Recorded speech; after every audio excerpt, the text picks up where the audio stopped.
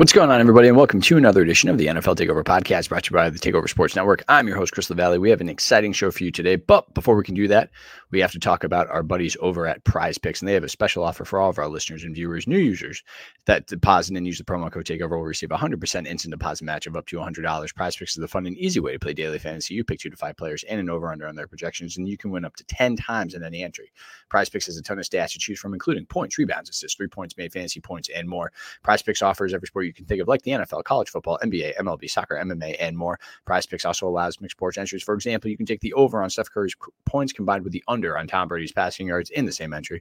Prize Picks has an award-winning, easy-to-use mobile app, which you can find both on the App Store and Google Play, and entries can be made in 60 seconds or less. It is that easy. So if you're looking for a fun and easy way to play daily fantasy, be sure to check out Prize Picks, and don't forget to use the promo code TakeOver so that they know that we sent you. That is Prize Picks, promo code TakeOver. And so we got to kick off this week's show, unfortunately, talking about how the Minnesota Vikings made history against my Colts as they made the largest comeback ever in an NFL game, being behind 33-0 at halftime. They then were able to top the Colts 39-36. Kirk Cousins was 34-54 for 460 yards for 4 touchdowns and 2 picks. Matt Ryan was 19-33 for 182 yards and 1 touchdown. As I started off by saying, the Colts were up 33-0 at half. They scored 3 points for the remainder of the game. And this was absolutely a game of 2 halves. The Colts looked like a completely different team in the second half as opposed to the first half. You got to give the Vikings credit. They roared back in the second half and in overtime to make history. Jefferson caught 12 balls for 123 yards and a touchdown. Cook had 95 yards rushing, 95 yards receiving, and he also scored a touchdown. Kirk Cousins overall played a solid game, although he tried to give it away late in the fourth quarter with an interception. However, he did make big plays when he needed to. Look, I was on social media both during this game and after this game, mainly Twitter, and everyone who was an anti-Saturday guy about him being the interim head coach was taking victory laps all over the place. And let me just tell you, I can't stand those people. I find them to be completely ignorant. And let's be real, they have a certain agenda for the reason why they hate Jeff Saturday and why they hated the hire. And frankly, they're not really worth anybody's time, particularly mine or anybody who is an actual Colts fan who actually pays attention to why Jim Irsay very likely brought in Jeff Saturday. Look, it's very obvious, in my opinion, that this was a complete and utter tank job in the second half.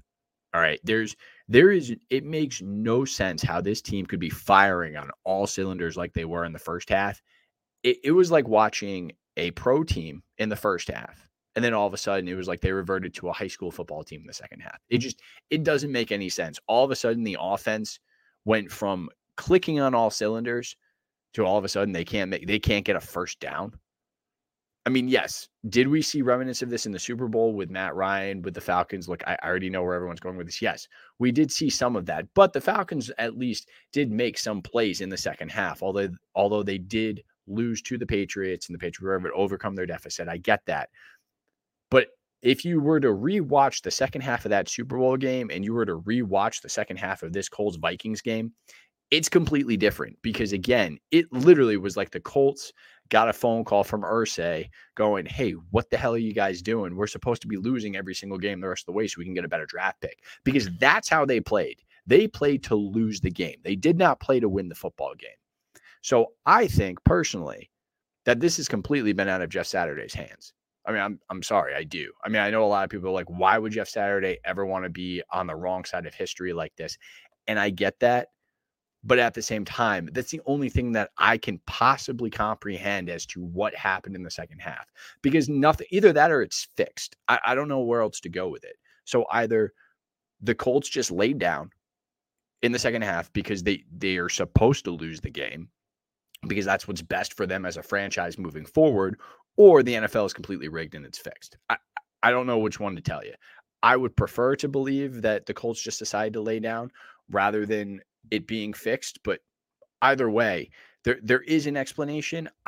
I don't understand how anybody can actually watch that football game and sit back and go, wow, Matt Ryan is just cursed and the Colts just suck. Because yes, the Colts as a team right now, yeah, we're not great, but again, it does not make sense to me how the team can be clicking and then all of a sudden they just completely fall apart, because it wasn't like the Vikings were playing phenomenal football in the second half.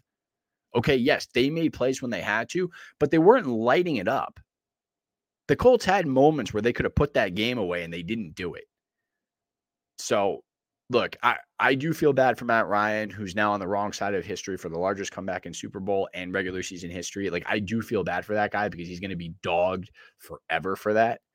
But again, at the same time, I'm sorry. I don't know what else to tell you except for the fact that I really do think that the Colts just lay down in the second half.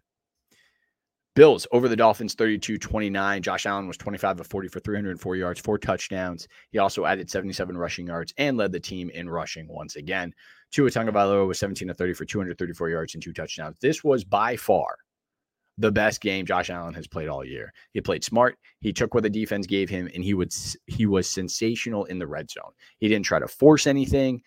He took the checkdowns when he had to. Allen played a phenomenal football game from start to finish. Tight end Dawson Knox led the team in receiving with 98 yards and a touchdown. And with the win, Buffalo clinched a playoff berth for the 4th straight season. Miami played well in the second half, and they had the lead going into the fourth quarter. This was definitely a game of two halves, at least the beginning of the second half anyway, because the Bills couldn't get anything going in the second half. They got the ball immediately after halftime. They were up, presumably with the way that they were cooking at the end of the first half. I was sitting back thinking, look, this game's going to be over. The Bills are going to score on their first possession, and then they're going to pretty much just cruise their way to a victory. And that's not what happened. Miami, to their credit, played great defense in the third quarter. They came storming back, and again, they had the lead going into the fourth quarter. But here's the deal. There were moments in this game when I watched Tua throw the football, and I'm left scratching my head. Like, I don't know what he sees out there. I don't know. A lot of his decision making is scary, and he's not elevating his team in a lot of ways. As I noted last week, he's a middle of the road quarterback whose play is elevated by the superstar talent around him.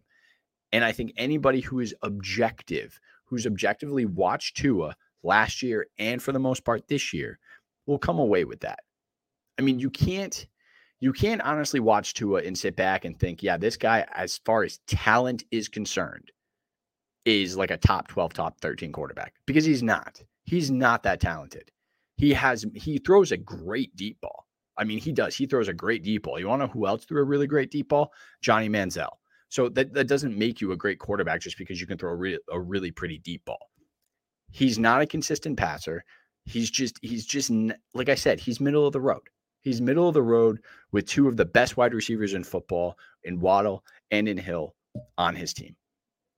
The Dolphins needed to win this game, by the way, and they've now dropped 3 in a row. They're 8-6 on the season, and they're on a very dangerous trajectory to missing the playoffs if they continue down this road. I will say this, though. McDaniels, their head coach, is probably the most likable coach in the league. Listening to him with Peter Schrager, I believe it was either at the beginning of the second quarter or the beginning of the third quarter. The guy's hilarious. He doesn't take himself too seriously. He's the type of coach you'd want to play for. Like, he's awesome. He's a guy to root for. But look, at the end of the day, I think Miami's in trouble. I don't know if Miami's going to make the postseason. Now, they're fortunate because the Patriots seem to be falling apart. The Chargers are kind of, hit or miss week in and week out. You don't really know what you're going to get from them. And the Jets are falling apart, which we're going to touch on the Jets in a little bit. So they may make the playoffs by default, but they're definitely going in the wrong direction. I mean, again, 3 losses in a row after starting off as hot as they were. It's not a good place to be.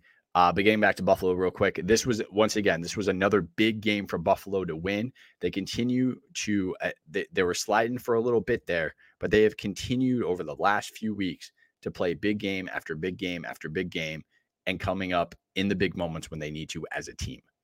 The Jaguars upset the Dallas Cowboys in overtime, 40-34. Trevor Lawrence was 27 of 42 for 318 yards, 4 touchdowns and a pick. Dak Prescott was 23 of 30 for 256 yards, 3 touchdowns, 2 interceptions. Jacksonville is starting to heat up. They've won 2 straight and 3 of their last 4. Trevor Lawrence continues to shine in big moments and is reminding everyone why he was the number 1 pick. The Cowboys are fraudulent, and it's comical. Like, I'm sorry. I enjoy this so much. Too many talking heads keep bringing up the Cowboys as contenders when they keep providing evidence to the contrary. And it's just becoming amusing at this point. Dak Prescott, no matter how many people want this not to be the case, he is not a top 10 quarterback. You can try and talk about him and talk him up as much as you want. He's not a top 10 quarterback, folks. I'm sorry. He's not. He doesn't make the big plays when the lights are the brightest. He constantly comes up short. He threw stupid interceptions in this game, especially that second interception that cost the Cowboys this game. And don't even get me started with Mike McCarthy, who is the most overrated coach in the league. He's somebody who shouldn't have a head coaching job. And the Cowboys, of course, will make the playoffs, but they will once again let their fans down, as they always do, because they're not going to be able to put it together. They have a great defense at times. Again, you give up 40 points to the Jacksonville Jaguars. I'm not too sure how great your defense really is. And you struggled last week against the Houston Texans, although the Texans did give the Chiefs some issues too today. So I guess I could give the Texans one a pass. But again, you give up 40 points to Jacksonville. How good is your defense? I mean, that's the question, right? How good are the Cowboys defense? Because the Cowboys offense is not consistent enough to win the Cowboys playoff games. They need that defense to hold their opponents to at least, at the most, probably 20 points. If the Cowboys defense is going to give up 20 plus points, the Cowboys are going to be in trouble, because we can't count on Dak Prescott. We can't count on Ezekiel Elliott to make plays. We can't count on CeeDee Lamb to make big catches, because they don't do that in the postseason. So they need that defense to play well. And I just don't think it's going to happen. Like I said, the Cowboys are fraudulent. They'll make the playoffs. They'll be one and done like they are every single year. And then Cowboys fans will whine about it. And then we'll hear about how great they are next year when they start off 4-1 or 5-2 or maybe 6-2. And everyone's going to be, with their pom-poms out, getting really excited about the Cowboys up until once again we hit Thanksgiving again next year. And then the same thing happens where we start going down that slippery slope, which I did warn you all about a few weeks back. The Lions topped the Jets 20-17. Goff was 23 of 38 for 252 yards and a touchdown. Wilson was 18 of 35 for 317 yards, 2 touchdowns and a pick. The Lions have won 3 straight and 6 of their last 7. They are without question in the playoff hunt. This team is the most fun team to watch in the NFL. I don't think it's close. And they're the easiest to root for, unless, of course, you're a fan of an NFC North team. But outside of that, how can you not root for this team? They're led by Dan Campbell, is a great guy, great head coach. He's really gotten this team to rally around him. Their defense, by the way, has continued to improve week after week after being statistically the worst defense in football the first 5 or 6 weeks of the season. And Goff keeps playing well and not turning the ball over. And that's the biggest thing. Jared Goff isn't throwing picks. He's not fumbling the football. He's not costing his team victories, which is all you can ask for from your quarterback. And that was the biggest thing with Goff. That was part of his problem in Los Angeles. And that was a lot of what happened to him last year in Detroit, was he was constantly turning the ball over. Goff is playing clean games every single week. He's been, we talked about it last week, he's a top 10 quarterback this season. Statistically speaking, he is a top 10 quarterback. And then this offense is it's just a fun offense, man. With Amon-Ra St. Brown, with Swift as running back, they have so many weapons on offense, and Goff is taking advantage of them. And it's nice to watch. It's, as much as I'm not a fan of Jared Goff and I don't think he's a great quarterback, it's nice to see the guy actually start to figure it out. And I think that whatever the Lions have been able to do to get it to click into Goff's head in a way that McVay wasn't able to, it's nice to see Goff actually start to figure things out and put the pieces together.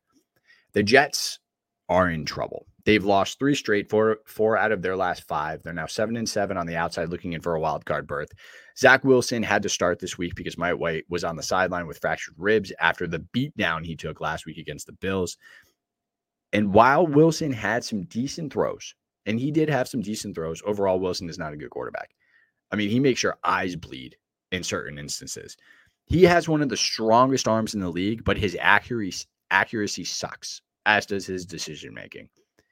And it's just, the longer Mike White is on the sidelines, the least likely it is for the Jets to make the postseason. Because they will not make the postseason with Zach Wilson as their quarterback. They need Mike White. They need Mike White back healthy desperately, just for his decision-making alone. I'm not saying that Mike White, like if we're going on talent, I think Zach Wilson is a more talented quarterback than Mike White. But as far as being a leader, being a game manager, understanding the moment, that's Mike White all day. And the longer that he sits on the sidelines, the worse it's going to get for the New York Jets. Getting back to the Lions real quick, they have 3 games left against the Panthers, the Bears, and the Packers. And if they win out, they will be in the postseason. We're going to rewind real quick. We're going to talk about Thursday Night Football.